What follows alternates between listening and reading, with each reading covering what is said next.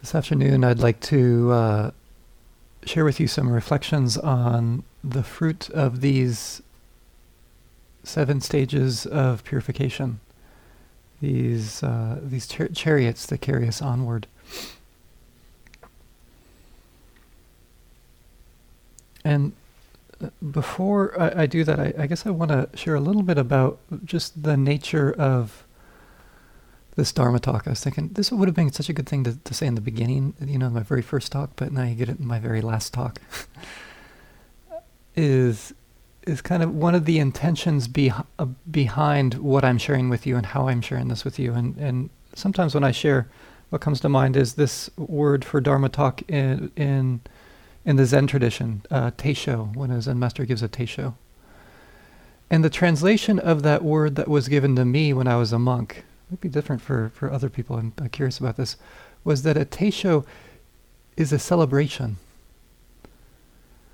It's really a time to celebrate.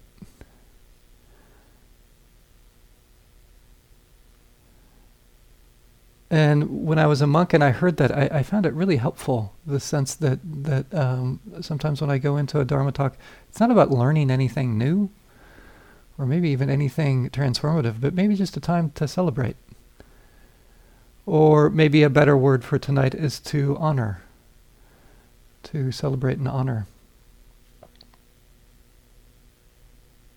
And in particular, it's honoring and celebrating this quality of heart that I feel is a fruit of this unfolding, the quality of compassion. To really see, as I've been emphasizing most days, to begin by leading with the heart, and then to see that the fruit of this practice is to continue with the heart.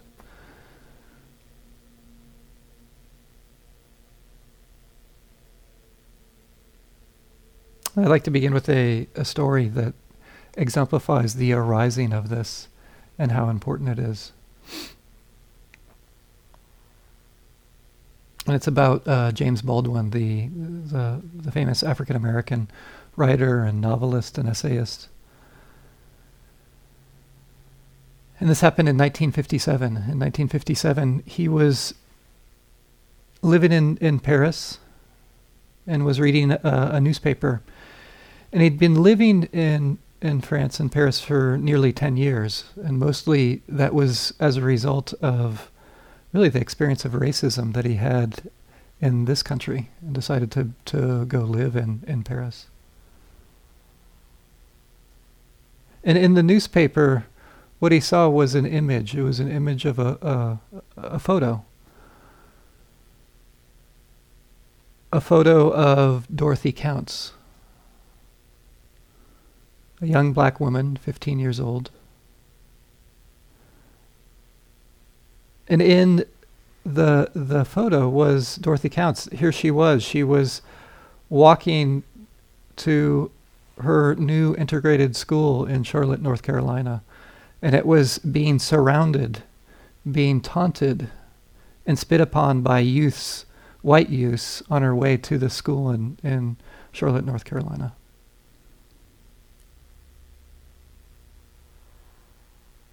And as he saw that photo, that image, he said, this is what arose in him. He said, and it made me ashamed. And he thought to himself, when he saw the photo, some one of us should have been there for her.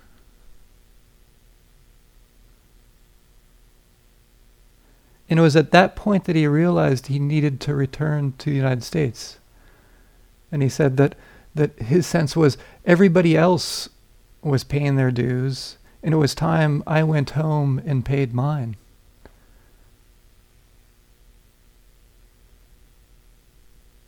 And it was at that moment that he came back to the United States to help with the civil rights movement.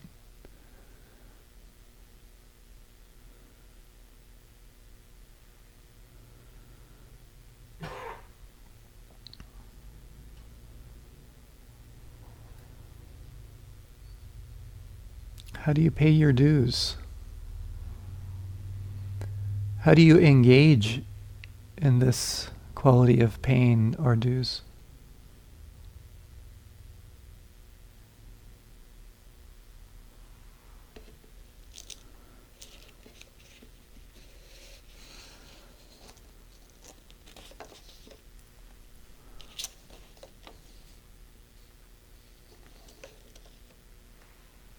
I think when the heart is not as encumbered by reactivity, by greed, hatred, and delusion, when it rests, using the language that Gil was sharing with us yesterday afternoon, it rests in a quality of non-harming and ahimsa. And when there's this truly touching suffering, whether it be the suffering in our family or in our communities or even our own suffering, that suffering, it pulls us to pay our dues. To me, that's the movement of compassion, the movement of a heart that's touching suffering. Rather than living in some foreign world, it's to heed that call.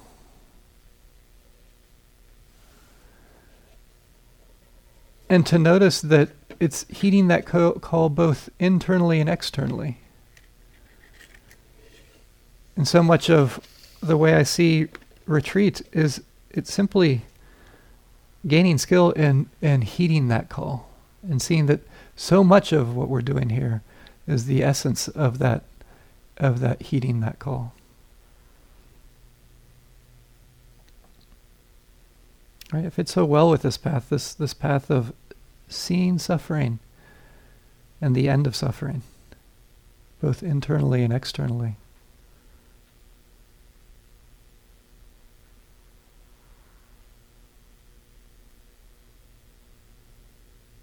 And I want to point out, for me, this is a fruit of the path. You know, this purification by knowledge and vision, this last chariot or the last horse, depending upon what simile you're using. It talks about Maggaphala, and Gil introduced us to these terms. Magga, path, in the sense of, again, a kind of shedding, but a real deep kind of shedding, of a release of some kind of flavor. Whether it be a small movement towards that movement towards non-harming, or a greater movement of that. And phala, the afterglow of that release. I think that's one way to see that what comes from that release is then the heart is ready. They're ready for compassion. What a beautiful fruit. And I do want to acknowledge the way I'm using these terms, Maggaphala, and the way I'm sharing with you about the fruit or the fruits of this practice. It is not a Mahasi perspective.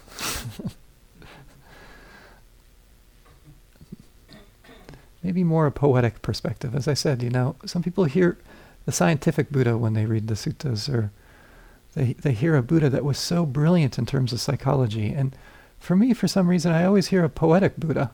I just keep on hearing them in there. The closer and closer I read.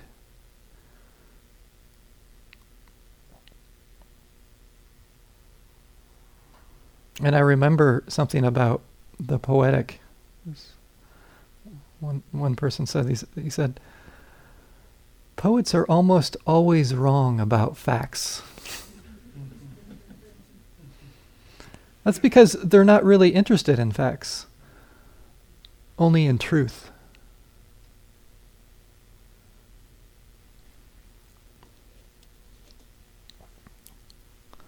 So this is to let you know that probably many of the facts in all of my talks are quite off, but maybe there's a little bit of truth that we can touch together in this teisho, in this celebration, in this honoring.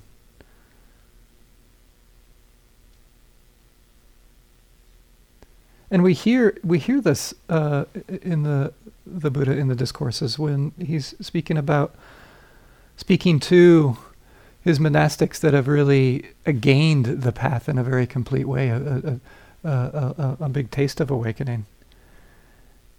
And he encourages them. He says, wander forth, O bhikkhus, for the welfare of the multitude, for the happiness of the multitude, out of compassion for the world, for the good and welfare and happiness of devas and humans.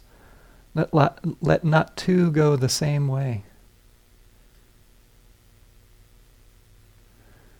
And when I reflect on that, I notice and realize that this heart of compassion, this pull to pay our dues in a skillful way, this quality of compassion is why we're practicing here today. Right? It's carried the Dharma to us over all of these centuries. It's that quality of heart to honor.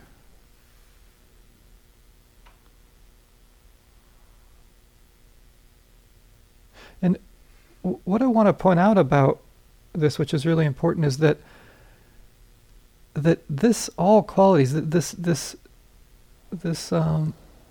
encouragement to pay one's dues, is that it begins with a quality of mind.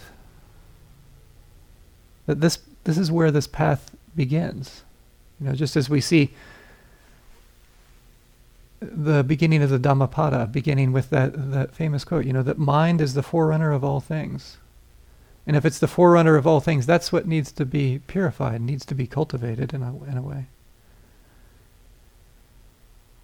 And I think as a result of that, we're given a different image of compassion. And I want to contrast this with two images, two very emotionally moving images of compassion that I feel inspired by both. One, again, is the image of that statue downstairs of Kuan Yin.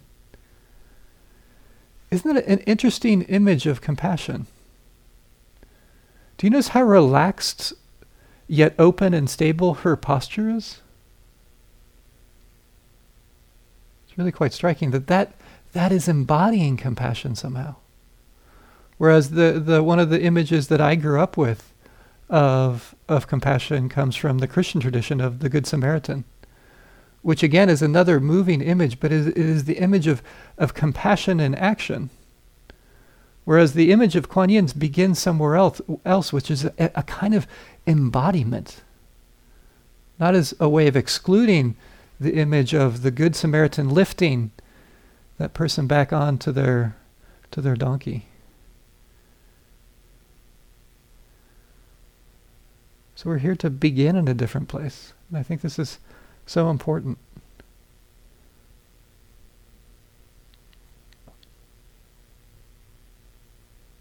Because what I notice is if this heart is moved by unskillful qualities, then this isn't a genuine movement of the heart towards compassion. And I'll get into these. You can see these what are called again these near enemies of compassion that we can confuse for the real thing.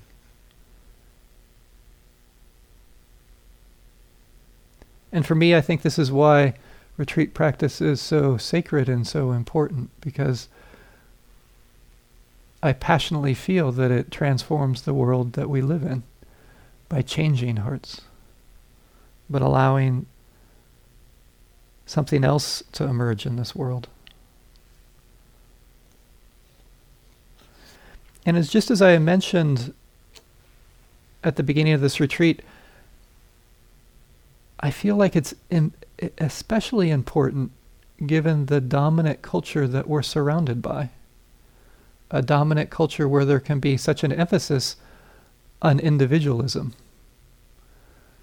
which I'm not saying is necessarily bad in and of itself, but it has a shadow side that percolates into our communities in our practice, which is this shadow side of narcissism.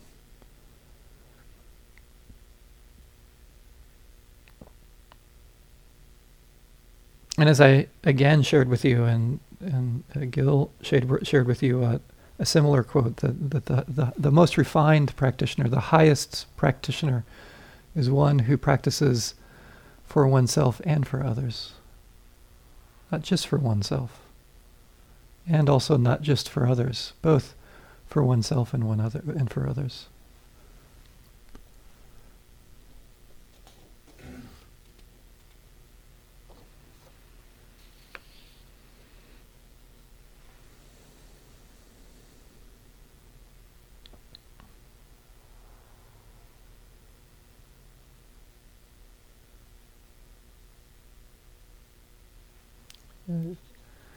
It's also what comes to mind is I do want to point out that this quality of compassion and practicing for oneself and others really does flower later on in Buddhism, Mahayana Buddhism.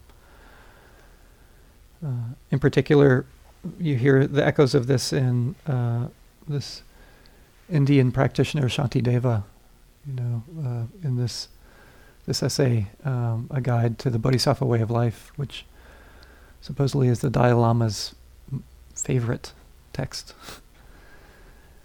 And I want to share with you just a little bit of the language that he offers around this quality of compassion. More for the reason I want to share it is, one is it can be quite moving, but also to juxtapose it with this text, because I think it also clarifies retreat practice. So in this second chapter, he's talking about the spirit of awakening and what impels it forward. And this is his aspiration, which I do want to say is quite over the top, but I like poetry. I like over the top. He says, "May I be the protector for those who are without protectors, a guide for travelers and a boat, a bridge and a ship for those who wish to cross over.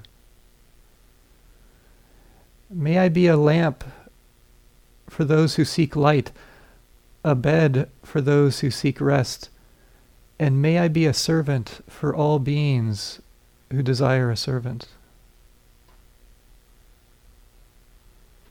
To all sentient beings may I be a wish-fulfilling gem, a vase of good fortune, an efficacious mantra, a great medication, a wish-fulfilling tree, and a wish-granting cow.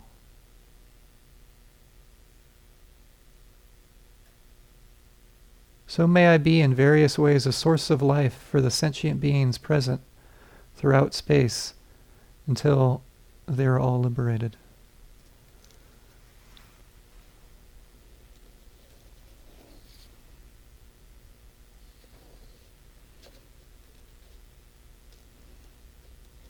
What an aspiration of compassion.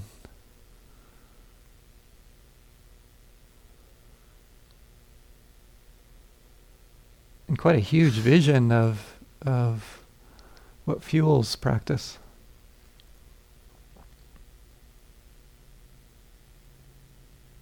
But I want to point out a little bit about how Shantideva holds this, because I think it's important for us too.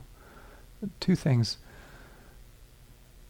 Afterwards, a chapter later or two, he reflects and he thinks to himself, paraphrasing here, "What the hell was I thinking, making this kind of aspiration?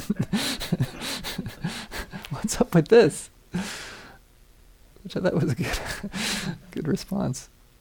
And he said, "Oh yeah, to basically to aim high, but to start low, to start with the simple things." The example he gives, just to give vegetables to those who need vegetables. And I find this so helpful on retreat, to have this aspiration of compassion, but to see that it's just this moment after moment of noticing what's going on, having a softening around what's going on, not getting lost in some kind of grandiosity, but this aspiration of the heart. And at the same time to remember that the Bodhicharyavatara, this text, it's a meditation manual, which again to me speaks to the image that's downstairs of Kuan Yin, that it begins with a quality of mind and body, a quality of heart. That's where we begin.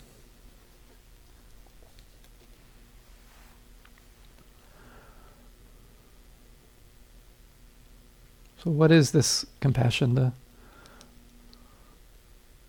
One of the Pali words, karuna, basically means compassion, which is the sense that's the seeing the suffering in others' lives or our own life or our own experience, and caring. And what's intertwined in that quality of caring is to wish a freedom from that suffering.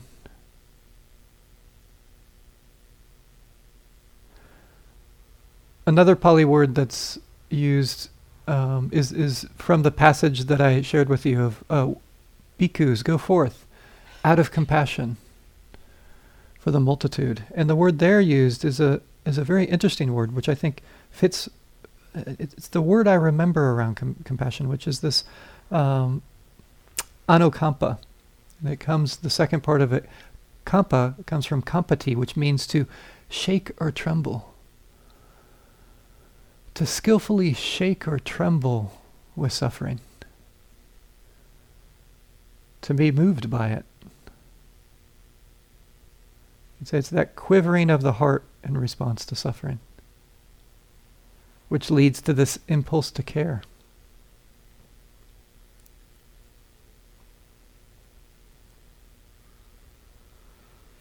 So what is compassion not?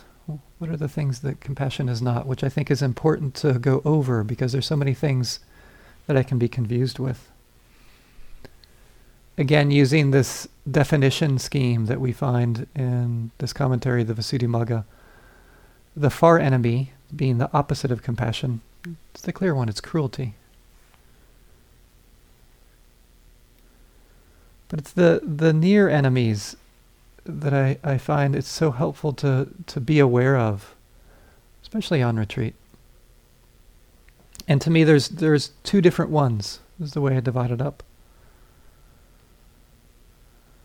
One is said to be despair. It's that sense of being overwhelmed by suffering, the kind of too muchness. So I want to point out this is not compassion. Being overwhelmed by suffering is not compassion. It can feel like it because the heart is it's quivering with suffering, but too much. There's not this essential quality that I spoke about last time, this quality of equanimity, which is so important. Which again, I pointed to that image downstairs of Kuan Yin, that she embodies a kind of compassion that is also infused with equanimity.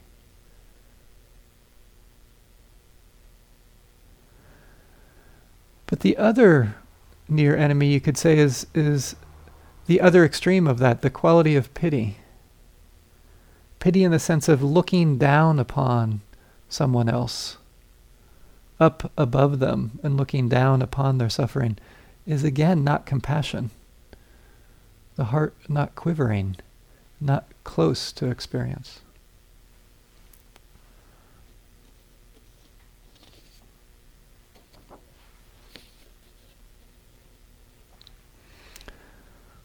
The image that I remember for myself, to remind myself of these near enemies and how compassion is different, is the image of St. Francis of Assisi. And I think it's the story of his great conversion, where he's riding along upon a horse.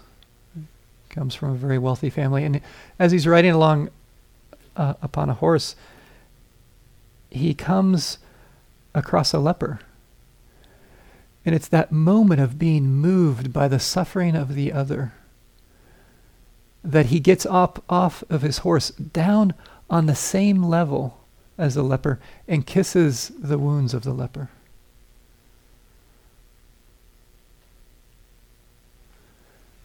To come into contact with suffering, to be moved by it but not overwhelmed.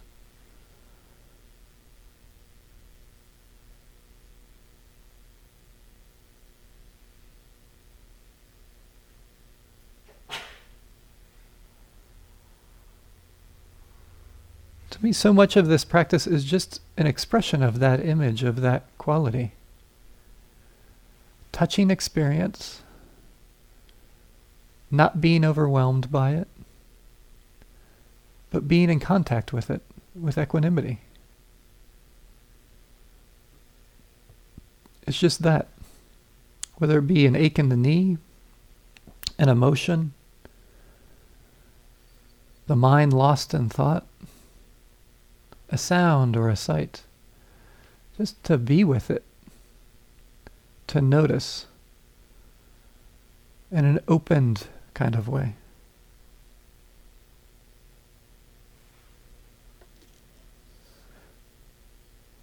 And I think when there's momentum, it can have that flavor of a heart that is softening around the suffering.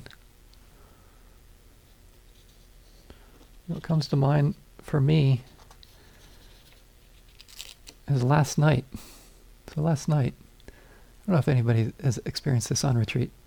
Have you ever, in the middle of the night, awoken by some part of your life that you're hoping wasn't going to be on retreat. There it was. I was going to deal with that after the retreat. There it was. It must have been, 3 o'clock in the morning. It seems like those early numbers of the night is when it visits me. And there it was, suffering, my suffering. And just what was so important in those moments was a turning towards it and to acknowledge this is difficult. And that acknowledgement was wrapped up in the simple noticing of what this was. Oh, worry. Oh, here it is, worry. Worry feels just like this. And do you hear as I'm saying that the crossover here, that phrase, oh, worry feels just like this, is the expression of mindfulness. But it also can be the expression of compassion, of a heart that's softening around experience and noticing it for what it is. Not the story, but the direct experience of it. Worry feels like this. It feels like this stirring in my stomach around my diaphragm. Ah, here it is.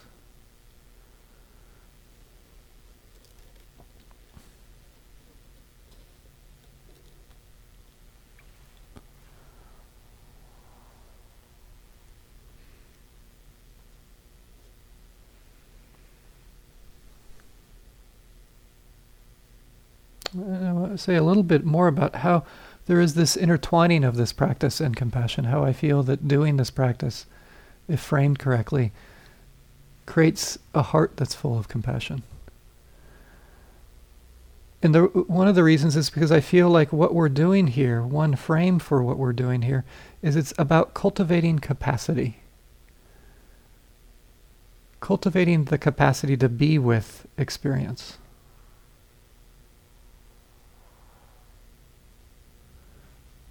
To be with experience so that the heart is not overwhelmed by it, but it's also not separating from it.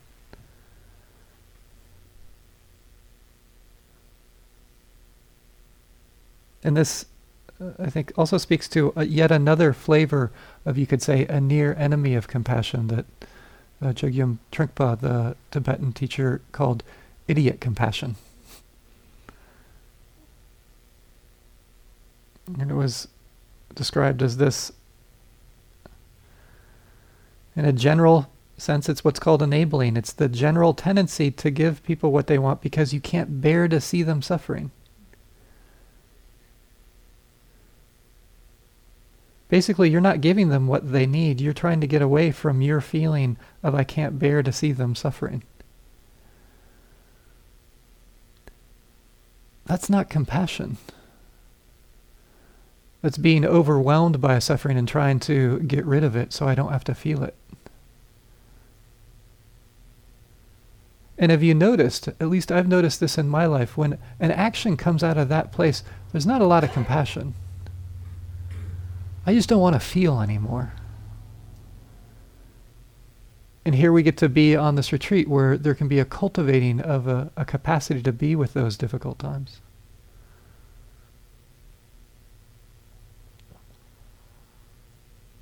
And I also notice in this heart that a lack of capacity is not only those experiences of overwhelm, but sometimes it's the reactivity.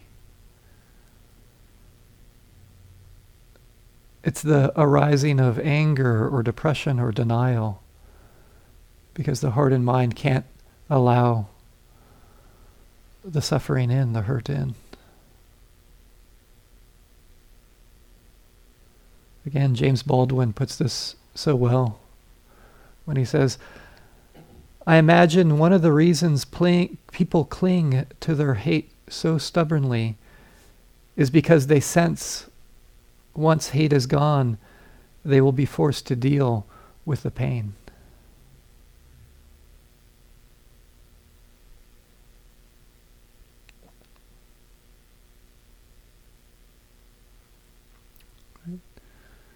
The heart can brace against experience in this way, to reside maybe more in hate or anger, and then to find underneath, wow, there's so much pain and hurt, and this is where the compassion is needed. This is what needs to be noticed, is this flavor, this layer.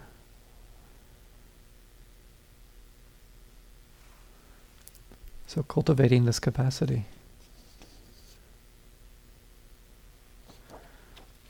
And again, this is why I wanted to emphasize in my last talk so much the noticing of any kind of okayness within our experience. To really start to feed and nourish that quality of equanimity that might be there. Because it's what balances it, what gives compassion its capacity.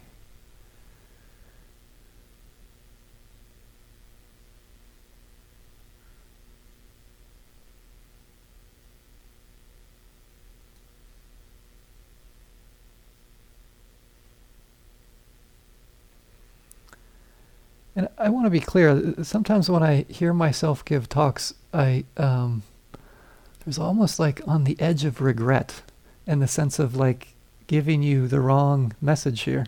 Because it can feel so kind of neat and orderly.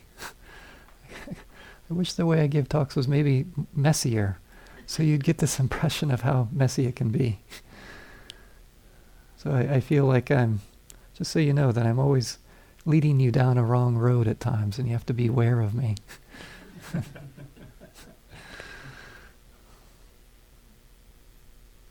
Other than the times where I'm not, where I'm making it sound unclear, then you can think, "Oh, this is good. Brian's doing a really good job. It's sounding unclear." This is a good Tesha. This is a good Dharma talk. And the reason I mention this, because for me, the cultivation of compassion, the really nourishment of the fruit of this path, has been such a messy journey. And I've had to come to realize that I go through phases. This heart goes through phases of sometimes just being overwhelmed, whether it be on retreats or in life. I wish I could tell you a different story. But it's not. This heart gets overwhelmed by its own suffering and the suffering of the world. It's one of the reasons I practice. Because I can't skillfully pay my dues when the heart's overwhelmed, and I want to. And then my job is just to be with that. And I want to share some specifics around this, especially for retreat, because there are times, hopefully you've noticed this, where mindfulness gets overwhelmed. Has mindfulness gotten overwhelmed during this retreat for you, or maybe not? So maybe a couple people. And it's when I have to do something other than simply be with my experience. This is important. Because so many teachers like me, they just harp on and on about being with your experience. And there are times where I have to remember that sometimes it's better not to be with my experience, or to be with my experience with a sideways glance. And I want to give some specifics around this. From the subtle to the more extreme. And it fits in within this range of asking this question, maybe not verbally, but asking this question within my practice of how can I be with this? And it's the range from simply noticing the arising and falling of the abdomen as you breathe in and out. Don't even need to note, and there's a quality of being with that experience. Or with an emotion, or an ache in the knee. Don't even need to label it. There's just presence there, mindfulness. Weaker mindfulness, I need to note it. This is anger. This is the feeling of the abdomen rising. Rising, falling. I need to label that some because the mind isn't really connecting with that. That's how I need to be with this. I need to come back to noting.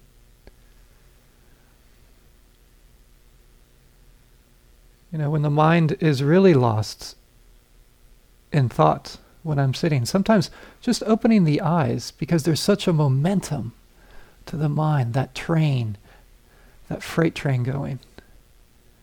I need to be with it by cutting it, by bringing the attention elsewhere, to step out of that. This is what's needed. Sometimes looking around a little bit, getting the head and neck moving. Then coming back in. Here's the excitement of planning. It feels like this. And then I can start to feel it in the body, and there I am back again. Other times it can feel like it's not only a freight train during the sit, it feels like it's during the walking meditation. It feels like it's the whole day of retreat. And sometimes that's when I need to vary the rhythm of the retreat, where for me it's walking, doing more walking meditation outside, having more of a quality of spaciousness. Where the attention is sometimes even more outward in hearing and seeing. And then touching in at times into the body.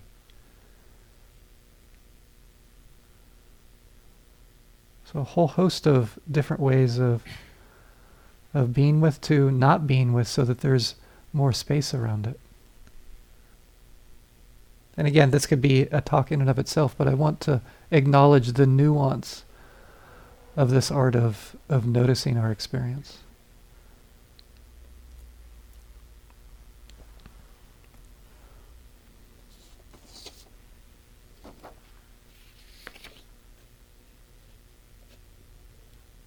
And again, a reminder that sometimes one of the things that I bring into my practice is the active practice of self-compassion, so that it softens the heart. And sometimes because it's the gateway to equanimity, because it brings a quality of patience with the process that this mind and body are going through. For example, one story about this, I did a month-long retreat, and it was a loving kindness retreat. And it's a great retreat. And I remember I was going through all the different phases of individuals, and I was doing the difficult person or the difficult people, and I was working with some people in a community that there was some challenge around. It felt good. I felt like my heart was open. There was a lot of love and so much capacity for the challenges. And I got back off retreat, and there was a situation in this community that had exploded while I was gone. And for some reason, people were calling me about it, which was a little bit of a drag. Like, why are you calling me? Like, not that I know what to do with it. But the mind was so hooked. It was so bummed out about this. And there were some situations that I was like, oh, this shouldn't have happened. And so there I was, of course, judging myself here. Brian, you've done a month of loving kindness, and here you are, irritated with people. And mindfulness wasn't working so well. And it was this combination of the willingness to continue to sit every day on the cushion with this quality of just noticing, and that was filled with compassion of, oh, the mind's hooked. Oh, interesting. That's the way it is right now. Oh, I care about this. Oh, and it feels like this. And that infusion of compassion allowed for a patience that it gave me time just to be with that. And what the wisdom that arose with this, and luckily I had some time, which was, Brian, you don't have to respond to this right now. And I think I waited about 2 weeks before engaging in this conflict to see that, oh, it just needed the patience and the quality of equanimity that was within the compassion to get to a point where there was more clarity of mind to learn it, to know how to respond.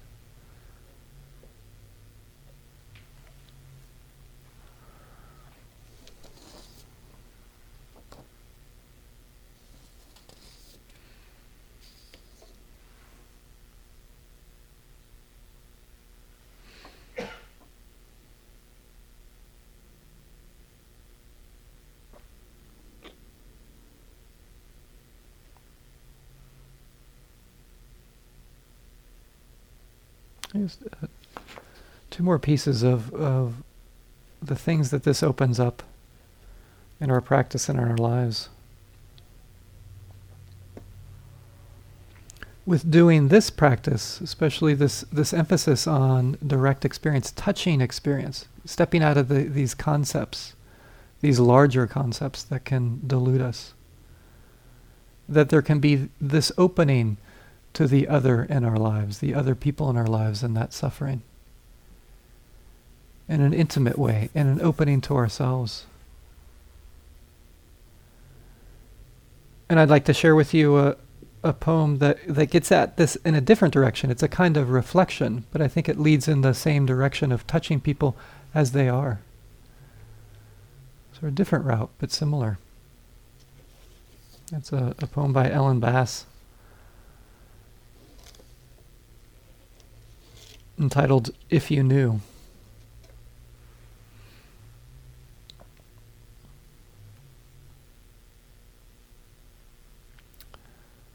What if you knew you'd be the last to touch someone? If you were taking tickets, for example, at the theater, tearing them, giving back the ragged stubs, you might take care to touch that palm, brush your fingertips along the lifeline's crease.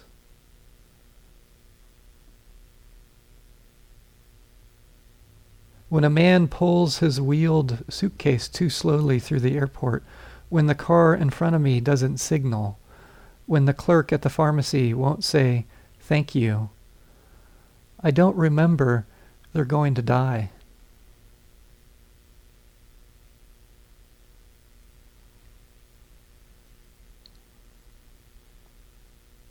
A friend told me she'd been with her aunt. They just had lunch, and the waiter, a young gay man with plum black eyes, joked as he served the coffee, kissed her aunt's powdered cheek when they left. Then they walked a half a block, and her aunt dropped dead on the sidewalk.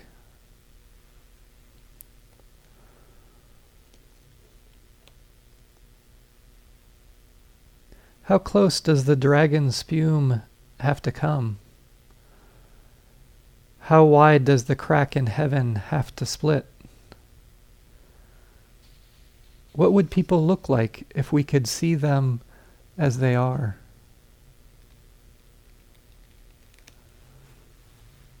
Soaked in honey, stung and swollen, reckless, pinned against time.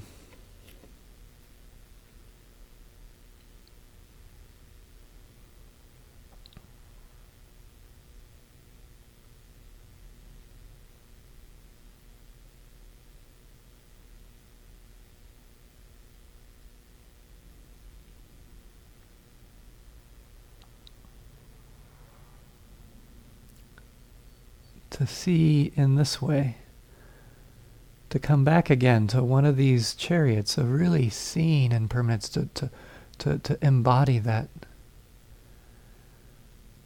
to see it within our direct experience and in front of us.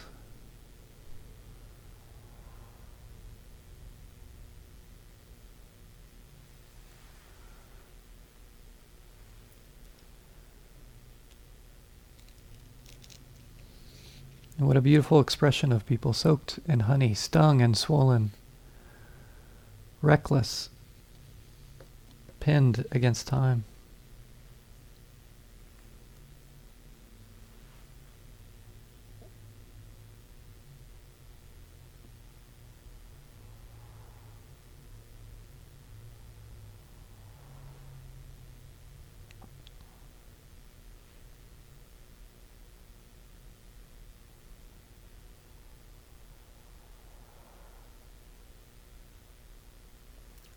I think often, and I think I'm one of these teachers, there are these images or these aspirations of being this individual or this person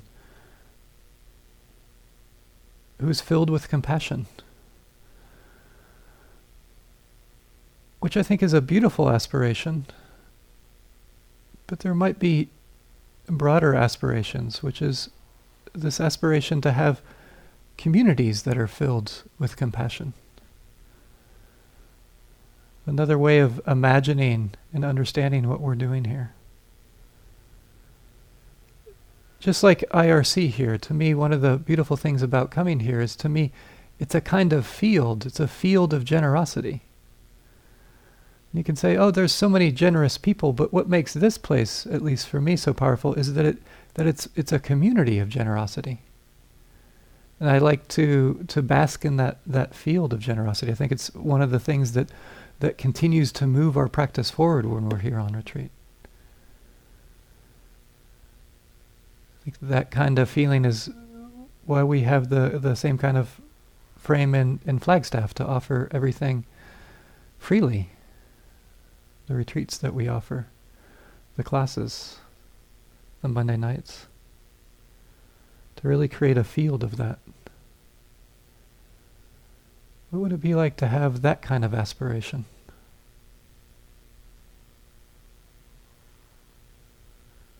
There's a beautiful example of this that happened in the 1940s. It was in France, the village of La Charbonne-sur-Lignon. And it was interesting that it was this expression of compassion that was embodied by an entire village and a few surrounding villages, where there was this concerted and coordinated effort to hide the Jews during during World War II. Mostly children. And often what would happen is as the forces would come in, they would have the children flee into the forest and hide there. And then they would actually sing a certain song to let them know the danger had passed. And there was a passageway to Switzerland to save many of them. They say between 3,000 to 5,000 lives were saved by these villages were inhabited by the Huguenots, who I think many of you know were Protestant and had really centuries of oppression by the Catholic Church. It's because they deeply understood suffering. Moved, they were simply paying their dues in this beautiful way.